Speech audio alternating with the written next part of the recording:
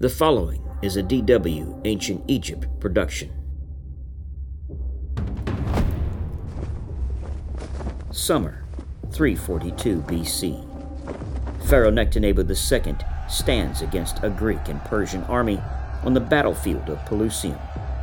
Having rebelled against the Persian king Artaxerxes III, he watches in horror as his large force of nearly 100,000 strong are defeated by a combined Army-Navy invasion. This last native Egyptian king will flee south to save his own life, but the fate of Egypt will fall to the Persians.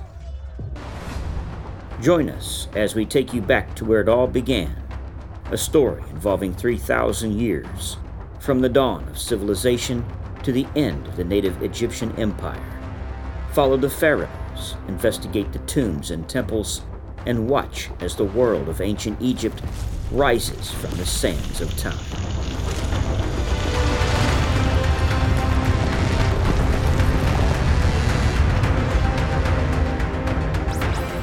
The topics of this episode include why we study ancient Egypt, how we obtained our knowledge of ancient Egypt, the Egyptian historical timeline, the geography of ancient Egypt, the Egyptian campaign, and the Rosetta Stone.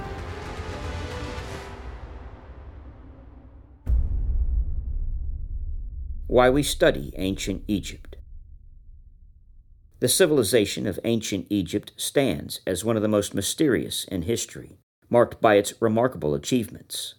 Numerous historical milestones originated in Egypt, establishing them as pioneers in various fields. One notable example is religion. It surprises many to discover that Egypt, through an Egyptian pharaoh, introduced the concept of monotheism, the belief in a single god. Additionally, the Egyptians were the first to master the intricate process of mummification. This practice was intertwined with their advanced mythology, surpassing that of any contemporary civilization. In contrast, the Sumerians did not erect the awe-inspiring pyramids of Egypt, nor did they construct the magnificent temples that continue to astound us today. Furthermore, their approach to medical science paled in comparison to the achievements of the ancient Egyptians.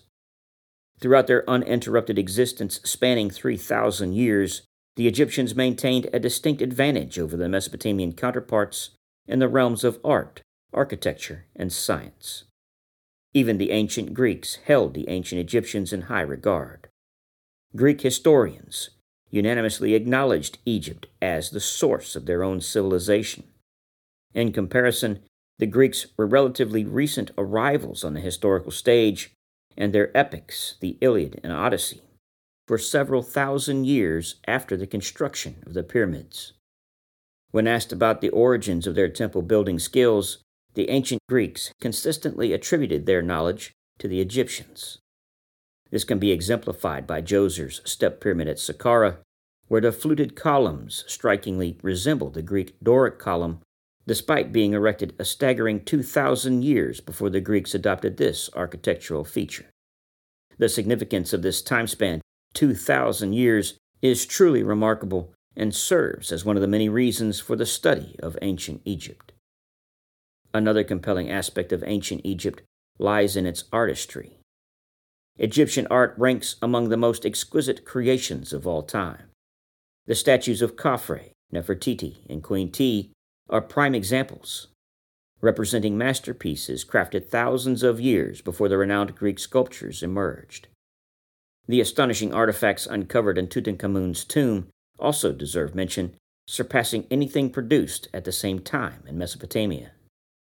Exploring the civilization of ancient Egypt allows us to delve into the depths of our distant past and discover that these people were not so different than who we are today. How we obtained our knowledge of ancient Egypt. A significant portion of our knowledge about the Egyptians comes from their religious practices. They were known as resurrectionists because they firmly believed in an afterlife. According to their beliefs, their physical bodies would literally rise again in the next life. Consequently, They invested considerable time and effort in constructing elaborate tombs and temples, while also burying the deceased with a wide array of items necessary for a comfortable existence in the afterworld. These tombs were built to endure indefinitely, using durable stone materials. On the walls of these tombs, the Egyptians depicted scenes from daily life, which served as a means to communicate their desires to the gods regarding their treatment in the next world. For instance, if an individual enjoyed activities like hunting and fishing, they would have a scene depicting themselves engaged in those pursuits. These depictions were immensely popular throughout Egypt, resonating with both commoners and pharaohs alike. As an example, Ramesses the Great's wife, Nefertari, had a section of her tomb wall adorned with a painting showing her playing the game of Senet, a popular Egyptian board game resembling chess. These wall paintings in the tombs offer valuable glimpses into the everyday lives of ancient Egyptians. Believing in the concept of taking it with you into the next world, they filled these tombs with a remarkable variety of daily objects. King Tut's tomb is a striking example, as it contained over 5,000 items ranging from statues to walking canes and even his chariot. Through these carefully selected items, we can glean extensive insights into the lifestyles of these people. Another valuable source of information is the written material produced by the ancient Egyptians. They developed writing at an early stage and as a result utilized their temple walls as a means of disseminating important knowledge, particularly by the pharaohs. For instance, Pharaoh Thutmose III left a detailed account of the historical Battle of Megiddo on the walls of his temple at Karnak, marking the first recorded battle in history. These temple walls effectively served as bulletin boards of the ancient world, offering abundant information about the reigns of numerous kings. Religious texts also provide significant insights into ancient Egyptian culture. These texts, written on papyrus scrolls, unveil the intricate mythology underlying the various spells and incantations employed during the mummification process. Some of these spells were intended to enable the deceased to revive themselves, regain the use of their legs, or even speak. Originally inscribed on tomb walls, these texts were later transferred to the sarcophagus and eventually compiled into the Book of the Dead. Such materials shed light on the Egyptians' perspectives on the afterlife and further enrich our understanding of their religious beliefs. The Greek historian Herodotus is another valuable source for Egyptian historical information. During his visit to Egypt around 450 BC, he extensively documented his observations, producing the first known history book on the Egyptians. Although there is an ongoing scholarly debate regarding the reliability of some of his accounts, it is important to note that Herodotus did not possess a command of the ancient Egyptian language and relied on local guides to navigate the country.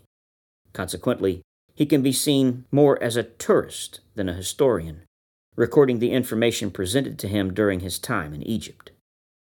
Despite the debates, Herodotus remains a valuable source for various aspects of Egyptian history, and his work continues to be referenced in studies on the subject.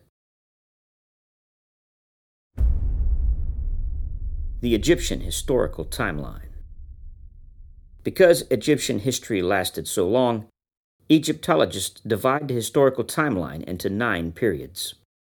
The pre-dynastic period, from roughly 3100 to 2686 BC. The Old Kingdom, from 2686 to 2181 BC. The First Intermediate Period, from 2181 to 2055 BC. The Middle Kingdom, from 2055 to 1650 BC. The Second Intermediate Period, from 1650 to 1550 BC.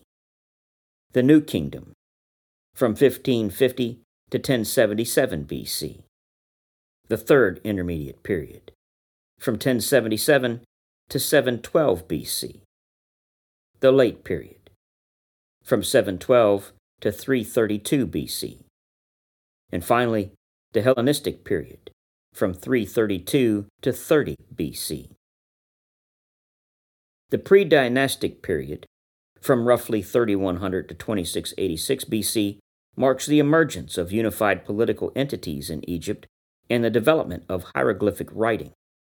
The pre-dynastic period of ancient Egypt is crucial for understanding the cultural, social, and technological developments that paved the way for the rise of dynastic Egypt and its eventual flourishing as one of the most remarkable civilizations in history. The Old Kingdom, from roughly 2686 to 2181 BC, saw the beginnings of nationhood for Egypt. This period was the rise of the Great Pyramids and established rules for Egyptian art that would last for over 3,000 years. The Old Kingdom is known for reigns of pharaohs like Djoser and Khufu, who was the builder of the Great Pyramid of Giza. The capital was Memphis, and strong central authority was established. The First Intermediate Period, from 2181 to 2055 BC, was characterized by political disunity and regional conflicts that led to a decline in centralized power. Chaos erupted, and political rule was fragmented. The Middle Kingdom, from 2055 to 1650 BC, was a period of stabilizing after the Old Kingdom collapsed and saw a nation fighting to regain its greatness. The Middle Kingdom saw a reunification of Egypt under the 11th dynasty. Pharaohs focused on public works, trade, and expanding Egypt's influence in Nubia. Pyramids were built, but not to the same quality as those built during the Old Kingdom. Being built of mud brick instead of stone, they would not last as long. During this time, the power of the priests of Amun began to overshadow the kings, and the country was eventually split again. The Second Intermediate Period, from 1650 to 1550 BC, witnessed the invasion and control of Egypt by foreign rulers known as the Hyksos. Through the rise of the New Kingdom, from 1550 to 1077 BC, Egypt developed a golden age of prosperity and expansion. The greatest pharaohs of the country ruled during a time of incredible building projects and beautiful artistic craftsmanship. The pharaohs of the New Kingdom, like Hatshepsut, Thutmose III, and Ramses II, ceased building pyramids and focused on tombs in the famous Valley of the Kings. Through the power of their great army, the pharaohs exerted their authority over lands in the Levant and south into Nubia. During the Third Intermediate Period, from 1077 to 712 BC, political instability and decentralized power again fragmented the empire, and various dynasties began ruling different regions of Egypt. This weakened the country and set the stage for outside influence. During the late period, from 712 to 332 BC, Egypt faced foreign invasions and dominations by various powers, including the Assyrians, Persians, and Greeks. The final period, before Roman rule, was called the Hellenistic period, from 332 to 30 BC. Egypt fell under the rule of the Greek Ptolemaic dynasty, established by Ptolemy I. The most famous ruler of this period was Cleopatra VII. Scholars acquire the timeline of kings from several lists discovered in tombs and temples that include the Palermo stone, the South Saqqara stone, the Royal List of Karnak, Thutmose III's offering table, the Abydos king list, the Turin king list, the Saqqara king list, the Ramesseum king list, and the Medinet Habu king list. The order of pharaohs are not complete, but are mostly accurate when they are compared together. It is only during the time of the intermediate periods when the list of pharaohs become either unknown or vague. We acquire our basic structure of Egyptian chronology from the Greco-Egyptian priest Manetho, who lived in the 3rd century BC during the reign of Ptolemy I. His work was called Egyptian History, or Notes about Egypt, and divided the Egyptian chronology into dynasties. We recognize 30 of them from the unification of Egypt down to the last native Egyptian pharaoh, Nectanebo II, and 342 BC. Dynasty 31 is the Second Persian period, and Dynasty 32 is the Ptolemaic dynasty, which of course ended with the death of Cleopatra VII in 30 BC. Great reliance is placed on Manetho, but no full text of his work survives. It was so treasured by later writers that they often quoted from him. As a result, we are able to piece together a majority of his work.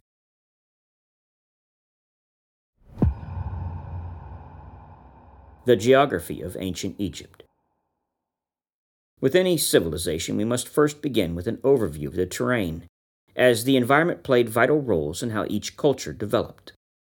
With the Egyptians, these early people began building small communities along the Nile River, which eventually developed into larger towns over time. Egypt was originally divided into two regions, Upper and Lower Egypt. The Nile River flowed north, which was due to the higher mountains in the south. Just keep in mind that Upper and Lower Egypt was based on the flow of the Nile, so Lower Egypt was the delta region, while Upper Egypt was the mountainous terrain in the south. The Nile River was the lifeblood of ancient Egypt, flowing from south to north for approximately 4,135 miles. It provided water for irrigation, transportation, and supported the fertile floodplain known as the Nile Valley. The river's annual flooding deposited nutrient-rich silt, creating arable land for agriculture. The Greek historian Herodotus called Egypt the gift of the Nile, since the kingdom owed its survival to the annual flooding of the Nile and the resulting depositing of fertile silt. This gave the only source for crop growth to an otherwise inhospitable area. Without the Nile, Egypt would have been nothing but a desert with a few oasis locations. At the northern end of the Nile, the river formed a delta before draining into the Mediterranean Sea. The Nile Delta was a fertile region with a network of distributaries, or branching channels, allowing for the cultivation of crops such as wheat, barley, and flax. The Nile River served as a vital trade route connecting different regions of ancient Egypt. It allowed for the transportation of goods, including agricultural produce, minerals, and luxury items. The Red Sea provided access to trade routes with neighboring regions and facilitated contact with civilizations across the Red Sea and beyond.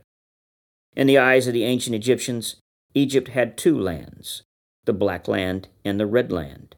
The Black Land was known as Kemet and was the fertile lands along the Nile. Think of black as the black soil needed for crop production. The Red Land was the barren desert that protected Egypt on two sides. Think of red as hot, arid desert. These deserts separated ancient Egypt from neighboring countries and invading armies, and was the main cause for allowing their civilization to thrive for nearly 3,000 years. To the west of the Nile, the vast Sahara Desert acted as a natural barrier, protecting Egypt from invasions and providing isolation. The Eastern Desert, also known as the Red Sea Hills, bordered the Nile Valley on the east. These desert regions were harsh and arid, sparsely inhabited, and mainly served as natural boundaries. While oases existed in the Western Desert, the Eastern Desert was largely empty of habitation, except around a few mines and quarries. Dry lake beds in the Delta and Lower Egypt provided natron, the salt used to preserve mummified corpses. The desert region northeast of Memphis provided valuable stone, including quartzite for grinding and drilling tools, and limestone for building tombs and temples. Copper came from mines in the Sinai Peninsula and the Eastern Desert. Then there was gold. It was said by a Hittite ruler that there was as much gold in Egypt as there was sand. This enormous wealth allowed Egypt to produce timber from the Levant and import other goods into the country, including lapis lazuli, silver, ebony, ivory, and olive oil. Egypt's southern boundary, at the southern edge of Upper Egypt, was traditionally held to be the first cataract. This was an area of harsh rapids and waterfalls some 600 miles due south of the main exit point of the Nile into the Mediterranean. During the Old Kingdom, this was Egypt's farthest extent. During the Middle and New Kingdom periods, however, Egyptian armies pushed further south, as far as the Sixth Cataract, in an attempt to invade and conquer Nubia. As a side note, these Nubians would eventually take over Egypt, establishing the 25th dynasty, and attempt to challenge the Persian Empire. Ancient Egypt experienced a distinct seasonal pattern due to its proximity to the tropics. The year was divided into three main seasons: the flood season, the planting season, and the harvest season. The Nile's floodwaters brought relief from the arid climate and provided fertile soil for the agricultural productivity. Egypt's geography contributed to its overall arid climate. The region received minimal rainfall, and agriculture relied heavily on irrigation from the Nile. The scarcity of rainfall necessitated careful water management and a focus on sustainable agricultural practices. The geography of ancient Egypt, characterized by the Nile River, fertile floodplains, and surrounding deserts, played a crucial role in shaping the civilization's development. The Nile's annual floods provided sustenance and fertile land, allowing for agricultural abundance.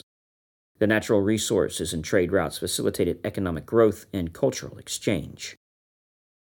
Understanding the geography of ancient Egypt helps us to appreciate the factors that contributed to the civilization's longevity and remarkable achievements.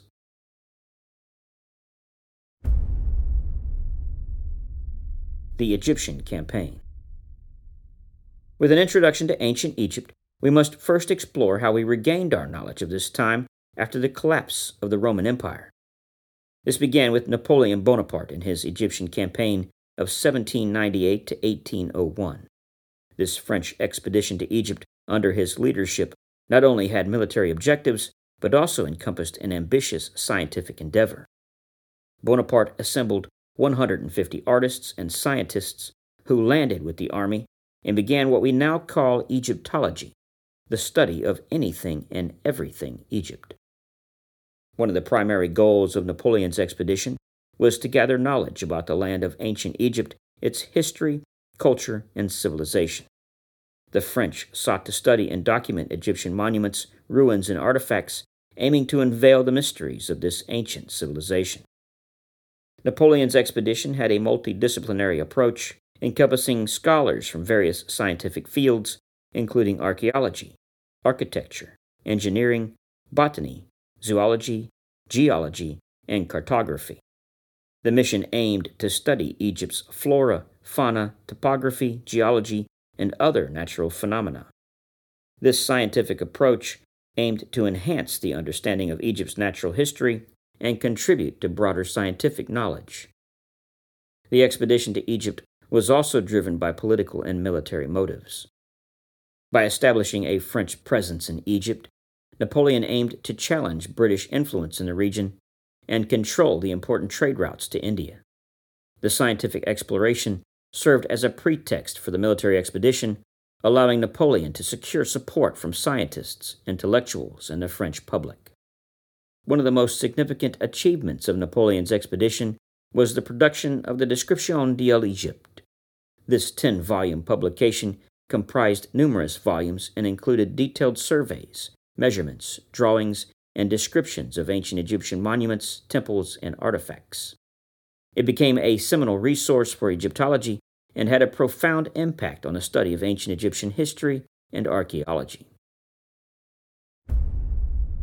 The Rosetta Stone. The Rosetta Stone was discovered by a French military expedition in 1799 in the Egyptian town of Rosetta, now known as Rashid, during Napoleon Bonaparte's campaign in Egypt. The stone, measuring about 44 inches in height, 30 inches in width, and 11 inches in thickness, was unearthed during the construction of Fort Julian. The Rosetta Stone was the key to deciphering the hieroglyphs. It contained 3 scripts and 2 languages, Greek and Egyptian. Thomas Young, an Egyptian physician, correctly concluded that an alphabet, not an ideogram, was at work in the carved images. Jean-François Champollion, a French scholar, dedicated himself to unraveling the mystery of hieroglyphs. Using the Rosetta Stone as a starting point, Champollion compared the hieroglyphic and Greek texts, focusing on recurring patterns and shared symbols. Through his meticulous efforts, he successfully deciphered the hieroglyphic script in 1822, thus unlocking a wealth of knowledge about ancient Egypt. The decipherment of hieroglyphs allowed scholars to access a vast amount of information regarding ancient Egyptian religious beliefs, rituals, and mythology. Texts on temple walls, funerary inscriptions, and papyrus documents could finally be read, shedding light on the daily life, governance, and cultural practices of the ancient Egyptians.